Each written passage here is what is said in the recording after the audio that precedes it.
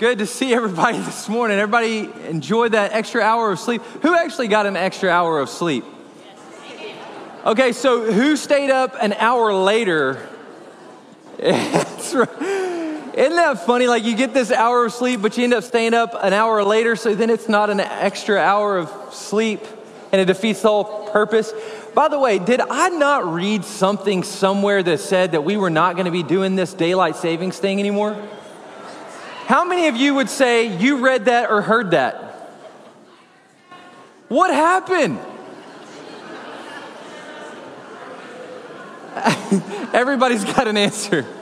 Everybody's gonna. Well, hey, listen, despite the fact of what I thought I heard and didn't experience, whatever, it's good to see you. I'm glad that everybody's here this morning as we continue our series, our All-In series. Now, I'm a person, I don't know, you may be like this. I'm a person where I want to know why. You like that? Where you want to know why? You don't mind doing what people ask you to do as long as you know why? Y'all like that? Yeah? So I'm that way. I want to know why. And so each week I'm trying to give you the why. Why are we doing what we're doing? Why are we doing this All-In series? Why are we raising money? Why are we doing all these things? Well, the reason is not because I love raising money. That's not the reason, right? The reason is not because we want a new facility. The reason is not because we want to just, fund the next 2 years of ministry. The reason why we're doing this and the reason why we're doing it in the way we're doing it is because we want to continue doing ministry tomorrow the way we do ministry today. And we want to be able to do ministry in 10 years the way we're doing it today. And we want to grow and we want to reach more people and we want to see more lives transformed by the powerful name of Jesus, right? And so what we're doing is we are intentionally going through this effort to grow the generosity of our church so that over the next 170 years, right, we can resource and set a trajectory for ministry for the next, however long the Lord gives us on this earth, right?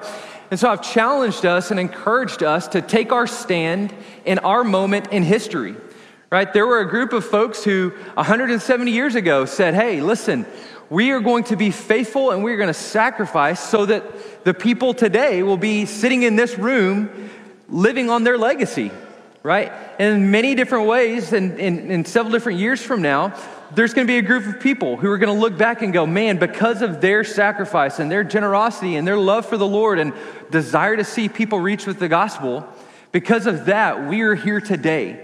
There's names and faces that we don't even know yet that the Lord is going to save because of the intentional effort that we're making right now. And so when I wake up in the morning, I don't go, man, I cannot wait to raise money today. That's never come out of my mouth. But what does come out of my mouth is, Lord, I'm excited about what we're doing today for the people who are going to be saved tomorrow and the many more baptisms that we're going to have. And the folks who are going to come to this church and who are going to raise their kids here, and their kids are going to come to know Christ, and they're going to be baptized, and they're going to be married here, and they're going to have kids, and on and on and on. I am excited about the generations of people that we are going to reach because of this intentional effort. And so that's why we're doing it.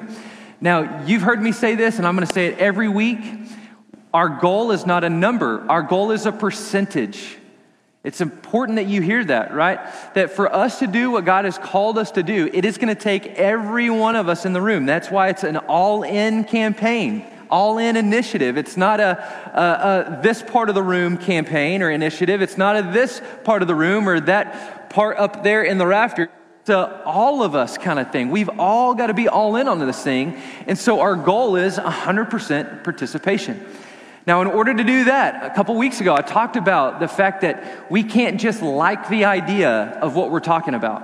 This can't be just this really cool theory that, oh man, this would be so great to resource the next 2 years of ministry and these people come to know Jesus and, oh man, and we get a new facility. How great is that? Like it can't be an idea, right? We have to be surrendered to it. We've got to be surrendered to the vision and we've got to go get it. And that's going to take trust. We talked about that a couple of weeks ago, right? If we're going to do this, if we're going to be surrendered to it, then we're going to have to trust that God knows what he's doing. And we're going to have to trust that God knows the amount of money that's in my bank account. And I've got to trust that God knows how much money is going to be in my bank account tomorrow and the next day and the next day, and that he's going to provide for all of my needs as I come to him and make a offering to him and say, Lord, I don't know what tomorrow holds, but you know what? I know that you hold tomorrow. And so I can trust you for today. Right? That's the kind of people we need to be. And we talked about that last week, of the difference between being a generous people and then being a generous church. Right? Paul's calling on our lives as First Baptist Belton is not that we would be a church with generous people in it, but that we would be a generous church. And he gives us two different challenges, right? That there's the challenge for the person who is actively sacrificing and giving. He says, I want you to grow in that act of grace. He didn't say be content with what you've always done.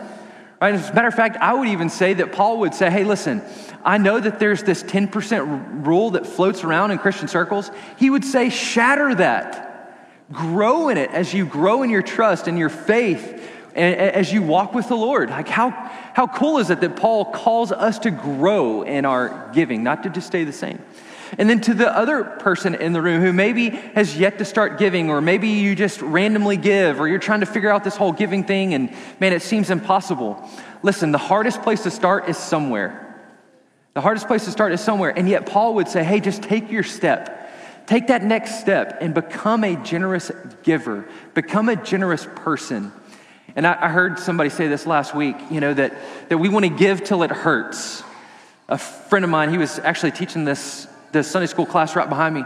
He said, we shouldn't give till it hurts. We ought to give until there's joy. I love that. Because that's what Paul says in 2 Corinthians chapter 9. He says that we ought to give from a joyful heart.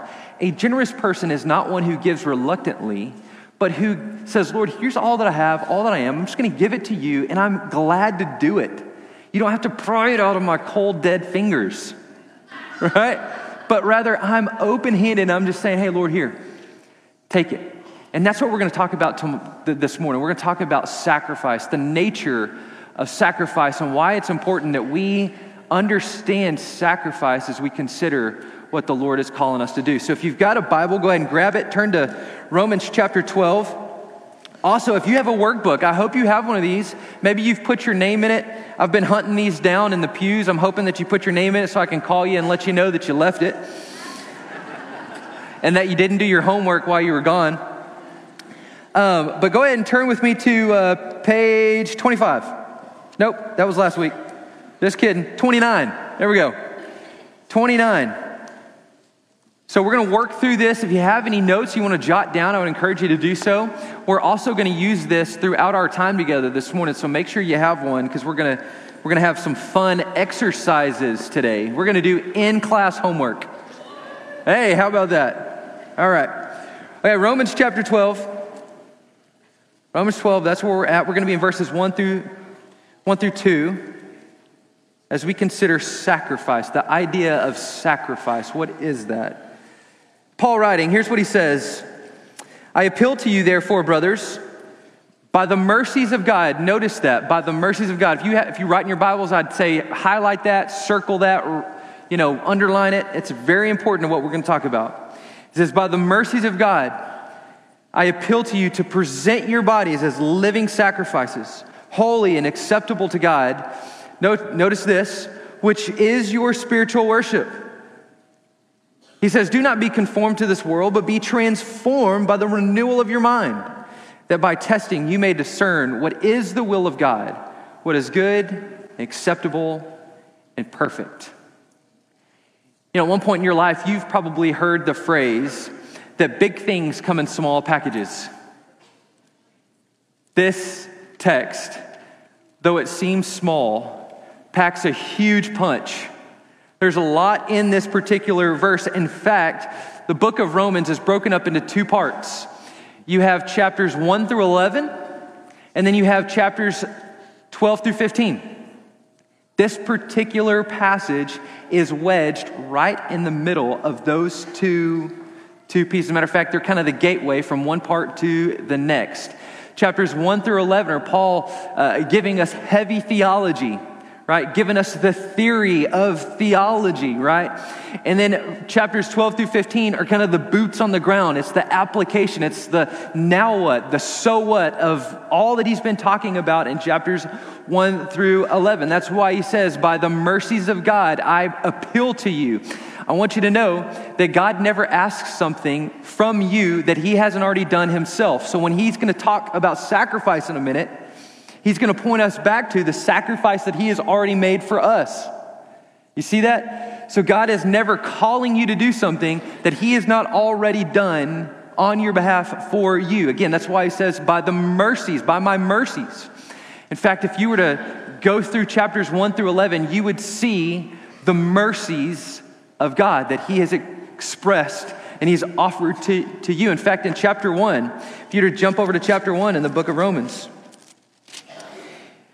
verse 25, he tells us the predicament that you and I are all in. He says that we have gone our own way, that we've exchanged the truth about God for a lie, and rather than following him and living life his way, we chose to follow ourselves and live life our way. And then in chapter 3, he tells us, hey, this is not just a few people who have done this, but this is all of us. We've all done that. In fact, in chapter 23, he says that all have sinned. By the way, the word all means all. Right? It's not a few of us, it's all. We've all sinned and we've all fallen short of God's glory. We've fallen short of his perfect standard for you and for me. And unfortunately, Paul tells us, hey, listen, this is what that has earned us. In chapter 6, verse 23, Paul says that for the wages of sin is death. So what we have earned by going our own way is we have earned eternal death. That's eternal separation from the God who created you, who set his love on you and created you as his masterpiece. We are now separated from him for all of eternity, right? But here's the cool thing. God reverses that curse in Christ Jesus. We learn of that in verse 23 of chapter 6. He says, but the free gift of God, it's a free gift for you and for me to receive. He says the free gift of God is eternal life in Christ Jesus our Lord. Wow. Paul is saying that we were all on a road destined for destruction when something outside of ourselves steps onto the path of destruction and removes us from that road of destruction that we had set ourselves on. Romans chapter 5, verse 8, Paul tells us in another way, he says, God shows his love for us and that while we were still sinners, Christ died for us. Not while we had it all together, not when we were on the straight and narrow, not when we were in our Sunday best, not when we were making all the upright moral decisions, but at our worst, while we were still in our sin, making terrible decisions. God saw you, set his love on you, called you to himself, and he saved you. Wow. Paul says in Romans chapter 10, verse 9, he says, if you confess with your mouth that Jesus is Lord and you believe in your heart that God raised him from the dead, notice this promise. It's a promise. You will be saved. That's a promise for you and for me to be received by faith in the finished work of Jesus. These are the mercies that Paul is referring to. So again, before he's going to call us to sacrifice, before he's going to call us to do anything, he's going to call us to believe in what God has already done for us in Christ. The result of all of this is God has made a way for us. We now can be forgiven. We can be made right with him. We can experience peace with God. He tells us in Romans 6 that we're no longer slaves to our sin. If you're a Christian in the room, you are no longer a slave to your sin. That means that you no longer have to obey its passions, but rather God is going to, in Christ, through the Spirit, going to give you a way of escape. That's Romans 7. Romans 7. So we're no longer defined by our sin, right? God looks at us according to Christ's righteousness. So you apply for a job, you send your resume in, right? They look at your resume, they grade you by your resume. Now in Christ, God doesn't look at your resume, but he looks at the perfect resume of Christ and attributes that to you. So he doesn't see you as the sinful, broken person that you are, but rather he sees you according to the way he sees his son that is righteous and perfect. That's what it means when we say that we are clothed in the righteousness of Christ. I'm no longer clothed in just the wretched sin and the shame and the guilt that I live in, but rather I'm clothed in the righteousness of Christ. I've been adopted into his kingdom. Romans chapter 8, Paul reminds us that there is therefore now no condemnation for those who are in Christ Jesus. Wow, how great is that? That each and every day, God's mercies meet me every single morning, and I'm reminded that I no longer have to live in the shame and the guilt that I once lived under, but rather I'm free. How great is that? This morning that you don't have to worry about the condemnation of God because Christ stood in your condemnation so that you could walk out of an empty tomb with him. The end of Romans chapter 8, Paul promises that there's nothing that can separate you from the love of God in Christ Jesus.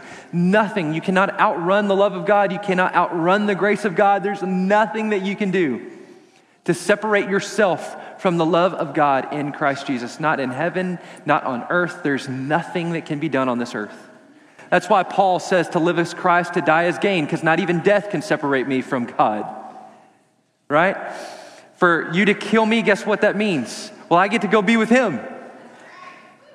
Right? So these are the mercies that we're learning about. And then in Romans chapter 11, we learn that we're a part of this huge, big redemption plan, right? Where we've been grafted in with Israel.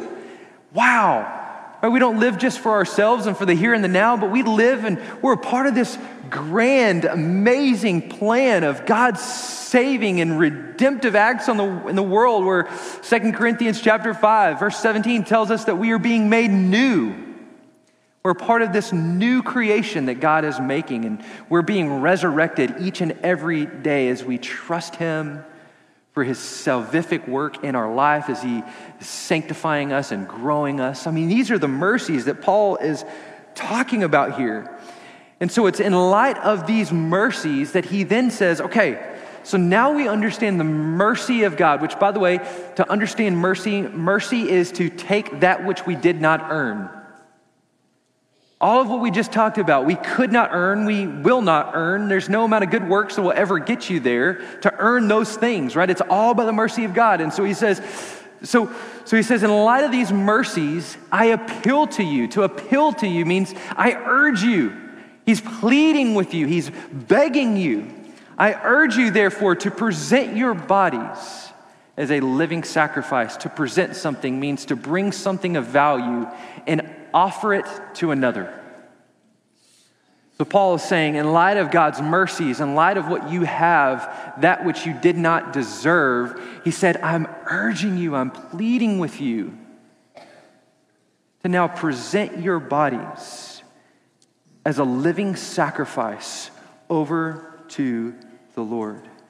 But I want you to know that when we talk about this idea of sacrifice and presenting our bodies over to the Lord, offering up what we have, it's not just our physical bodies. What Paul means here is he's talking about all that we have and all that we are. And so in light of the mercy that God has shown us, the great sacrifice that has been made for us on the cross, then we offer up ourselves, all that we have, all that we are, and hear this, without restraint. That's to say, Lord, all that I have, all that I am, all of it, it's yours. And so here I am. I'm going to offer it up to you without restraint. That means I'm not going to hold this part over here. I'm not going to hold this back. Right? It's to say all that I have, all that I am, Lord, it is yours. Now, when Paul starts talking about this sacrifice, what does it mean to be a living sacrifice?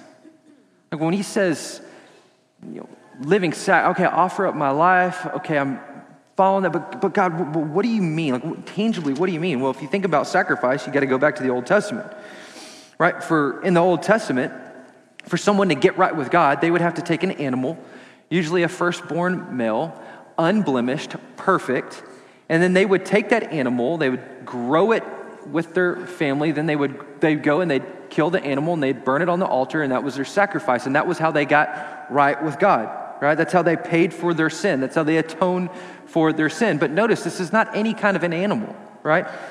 It was the first and the most valuable. And this act of atonement, this act of paying the price for my sin, the sacrifice had to cost them. By the way, a sacrifice is not a sacrifice unless it costs you something. Right, that's why we talked about last week in the idea of generosity. Paul refers us back to the Macedonian church. They gave of their means, but then they gave over and above what they could afford. Why? Because they wanted to sacrifice even over and above what they could afford to give, right? For a sacrifice to be a sacrifice, it means to go over and beyond. It's got to cost us something. Well, the cost of a living sacrifice is that we no longer live for God, or no longer live for ourselves, but we're living for God. That's why Paul says, do not be conformed to the pattern of this world, but be transformed by the renewal of your mind. The way of the world is to live for ourselves, to gain more, to get more. I need more stuff. I need a bigger house. I need better cars. I need more. That's the way of the world, is to say that there's happiness outside of God. It's what has got us here in the mess that we're in the first place. It's, Satan tempting Eve to believe that there's more to life than what's in God, than what God can provide for us. And so it's this neediness, this want of more, that we find ourselves in this brokenness. And Paul wants to shatter that in our lives and call us to becoming a generous people, where we're free to follow the Lord wherever he calls us, because my trust is in him, not in my bank account and not in what I own or what I don't own or the clothes that I wear. And he wants us to find our approval in God, not in what I can pay to have done or to pay to wear, or my vacations that I can post on Instagram and make everybody think that my life is perfect when it's a wreck. He's calling us to a deeper life with him, a life of cost where it's not about me, but it's about him and him alone. That's what he's calling us to. He's calling us to a life of self-sacrifice. Maybe you've heard this. We're in this weird world right now where we're talking about self-help and self-care, which, by the way, understand when I'm saying self-care and what I'm about to say here in just a second, I'm not saying don't take care of yourself. But I'm also saying that understand that we were not created for ourselves. We were created for him. And that you will find more joy and more satisfaction when you are not living for yourself and you're not living for the approval of someone else, but you're living for him and his approval, and that's it. Right? And so he's calling us again to this self-sacrifice, this life where, God, it's not going to be about me. It's not going to be about my wants and my dreams and my desires, but it's going to be about you and your wants and your dreams and your desires for me, because I know that that's far greater than anything I could ever dream up for myself. And it's costly. It's costly. It's going before the Lord and saying, God, I'm going to give you my intellect. If I have anything between the ears, I'm giving it to you. I'm going to give you my intellect. I'm going to give you my passions. I'm going to give you my emotions. I'm going to give you my artistic abilities, maybe my lack of artistic abilities. I'm giving it to you, Lord. I'm going to give you my speaking, my dreaming, my personality, my writing, my schooling, my teaching, my coaching, my nursing, my business, my constructing. All of it, Lord, I'm offering to you without restraint. I'm going to give it all up to you, Lord. All without restraint. Lord, I'm going to offer you my time, my money, my house, my cars, my comfort, my lawn mowing, my cooking, my cleaning, my clothes, my stuff, my vacation, all to you. I'm trying to cover everything. I don't know if I'm getting there, but I'm trying to get close. I'm offering you my marriage. I'm offering you my kids. I'm offering you my parenting, my friendships. I'm offering them all to you, Lord. I'm giving them all to you. Everything that I have, Lord, open-handed, here I am. Use me without restraint. You dictate what happens to me, Lord. You dictate what happens to my resources. You dictate what happens to my kids. You dictate what happens to my job. You dictate all of it. And here's the cost. We're relinquishing our control and our authority over our own lives, and we're saying, God, I am submitting all of it to you. That's the calling that Paul is calling us to. And I'm telling you, this is costly. It's costly. It's not going to maybe cost you something. It will cost you something. There's a good chance it will cost you business deals. It's a good chance it's going to cost you friendships. Anybody lost a friend because you've chosen to follow Christ? It could cost you family relationships. Jesus even tells us that if you count your relationship, even your family relationships as greater than me, you will have no part in me. It didn't come from me, that came from Jesus. It's going to cost us friendships. It's going to cost us retirement balances.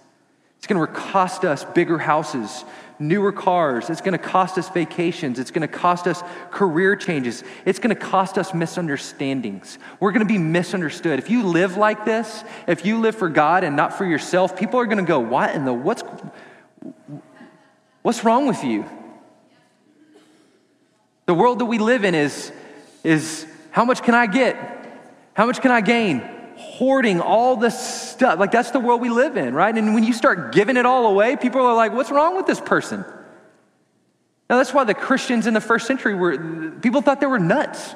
Literally, they thought they were crazy because they wouldn't keep anything. They're just giving it right back, right? Sure, kill me, right? My life is not my own. It's going to cost you. It's going to cost you comfort. It's going to cost you control. It's going to cost you approval, status, time, and money. And hold on, let me just say, if it's not costing you these things, it may be because you're not living the Christian life. Right, that's the other side of that coin. Right, so there's, on one side, it's this invitation to experience this and live this. On the other end, it's the invitation to say, hey, if you're not experiencing some of these things, it could be that you're not living the Christian life in the first place. So, right, there's this invitation to, hey, here, come and experience life and what it means to be a living sacrifice. But then on the other end, it could be, hey, alert, alert, alert. Maybe I'm not living the very thing that I claim to believe. Because there's never been a time in history where people have followed Jesus that it has not cost them something. It's costly. It's costly, but I will tell you, though it may be costly, it will be far greater than anything that this world can offer you. The cost far outweighs, or the reward far outweighs the cost. I'll tell you, the return on this investment will never fade. The return on this joy, it'll never fade. It'll never fade for all of eternity. That's incredible. That's a promise that God makes to us, that the reward is far greater than the cost. And so as we consider the cost, y'all, we've got to consider the cost. Right? If God is calling us to finance the next 2 years of ministry, which would include a new facility on MLK, Martin Luther King Jr. and 121, if God is calling us to do that, it is going to have a cost. There is going to be a cost that you and I have to incur in order to do that. We can't just say we're going to do it and then we do it. Right? The little boy had to come before Jesus and say, Jesus, it's not a lot, but here's my bread, here's the fish. Do with it as you please. It's going to take all of us coming before Jesus and saying, hey, it's not much, but this is what I got. Here's my food for the day. And laying it at his feet and saying, you choose what happens to this. You know, I've been thinking I've been thinking about this for a long time. Like, gosh, Lord, what are you asking me to sacrifice? Lord, what does this mean? Like, do I need to clear up my whole bank account? Is that what you're asking me to do? Maybe. Is he asking me to sell something? Maybe. You know, I've been working through this. Like, Lord, what do you want Jordan and I and the kids to do? Like, do we need to sell our house and move to a smaller house? How do we get here? You know, what role do I play? It's been tough. I've talked to many of you, and you've had the same struggle trying to figure out, God, like, what are you asking me to do? How do I measure a sacrifice? And so here's what I've done. Here's some couple of things I've been thinking about and praying through, and I want to encourage you guys in these three things briefly. Number one, I want you to know that in order for us to get to our financial goal, we have to get to our participation goal. The hardest place to start is somewhere, right? We just need to start somewhere, and it's got to be all of us. It can't be a few of us. It's got to be all of us. And so I want all of us to consider, Lord, what are you asking me to do? And then to do that, right? If we all participate, we will get there. So here's what that means. When I'm talking about participation, what I'm talking about is, for those of you who are currently giving, I am asking you, like Paul asked you last week, to grow, to excel in your giving, right? And I don't know what that looks like for everybody. We're all different. For you who maybe you haven't started giving, hey, this is a great opportunity for you to start somewhere, for you to help us to set a trajectory for the next several years of ministry. This is your opportunity to be part of something far bigger and far greater than yourself. You know, and so when we talk about growing in generosity, here's what I want you to do. I want you to flip back over here to page 10 and 11. This is really, really cool, you guys. This is great. This is our in-class homework. I want you to look at this real quick. Should look like this. I want you to read this, and I want you to go through this, because this is really neat. Put a check mark by what would describe your giving. And then wherever you stop, challenge yourself to say, I'm going to take my next step here. I want to grow. I want to do what Paul tells me to do. I want to grow in my trust and my faith in the Lord. And that's what this is all about, guys. It's not about just, again, fundraising. It's about you growing your trust in the Lord. It's far more about what we want for you than what we want from you. Right? So go through here, check your boxes, and then ask the Lord, God, what do I need to sacrifice to get to my next step? To my next step. What do I need to do? And then answer that question, and however you answer it, that's what you sacrifice, right? Now, here's the other thing. When it comes to sacrifice, there's no one size fits all. This room is a very diverse group of folks. You look beautiful, by the way. Very diverse group of folks. We all come from different seasons of life. Some of us have little kids. Some of us are senior adults. Some of us are married. Some of us are single. Like, we all have different seasons of life. Some of you have a job. Maybe you've just lost your job. I mean, there's all kinds of stories that make up the people in this room, which is what makes this church so great, right? And so when you consider your sacrifice, when you consider that, man, if you're married, get alone with your spouse and go, Lord, what can we sacrifice? Right? If you got kiddos, get your kiddos, man, involve them. Use this as a discipleship tool to invite them to be a part of this, right? How great would it be for your whole family to be a part of this? Listen, if you're single, this is a great opportunity for you. You know, Paul says if you're single, then you have a blessed gift because your heart's not divided. You have more freedom to be able to give, to be able to go, and to be able to do all kinds of things that a married person doesn't have. And this is a great opportunity for you to be a part of something really amazing, to really stretch yourself. How great is that, right? Now, if you're struggling with, okay, what do I sacrifice? Flip over to page 10 and 11. This is really, really neat. We're at 10 and 11, just kidding. 12 and 13.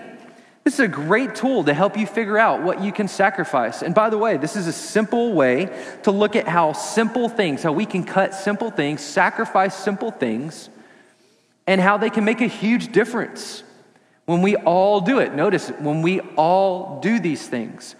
Now, let me tell you, I'm not going to hate on your sacrificing your Starbucks, but it's going to take us more than sacrificing Starbucks to get there, okay? It's going to take us a little bit more than sacrificing your Sonic runs, okay? We got to consider sacrifice, but this is a great tool for you to see that even small things make a huge difference for the kingdom. For the kingdom. So I want you to consider that. I want you to think about that. I want you to go to the Lord, and I want you to ask him, Lord, what do you want me to do? And hear me. Look, it doesn't matter what I want you to do. Like, it doesn't matter what I want you to do. It doesn't matter what First Baptist Belton wants you to do or needs you to do or any of those things.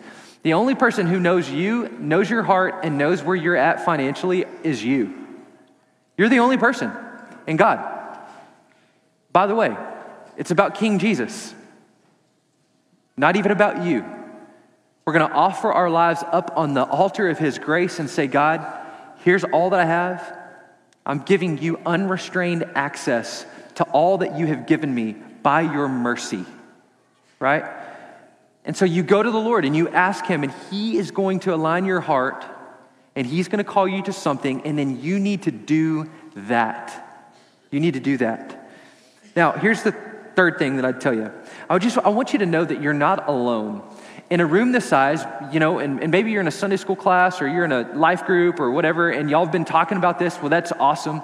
But man, there are a lot of people who have made some major sacrifices already for this. And I want you just to know that you're not alone. There are people who have sold land for this initiative. There are people who have downsized cars for this initiative. There are people who have sold houses and made money and downsized their houses for this initiative.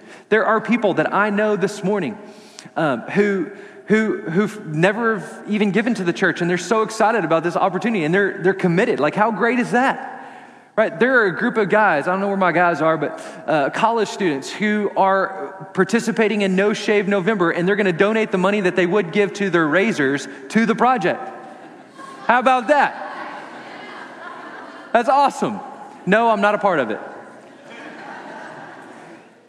But listen, I want you to know that no matter how big or how small, it matters, and you're not alone. There are people who are sacrificing greatly in order to see this thing happen. And so I'm just asking you to do the same, and I'm asking myself to do the same. Now, here's what I want you to know. So over the next week, so we've got one more week. Next week's Commitment Sunday. So mark your calendar. I need you to be here. This is really important. If you're not going to be here, I want you to let me or let one of our directional leadership team members know, because I am going to put your offering in the box for you. Okay? Because I don't want you to miss out on this. I want you to miss out on this incredible moment in our church. Now, here's what next week's going to look like. I want everybody to be prepared. You like to be prepared?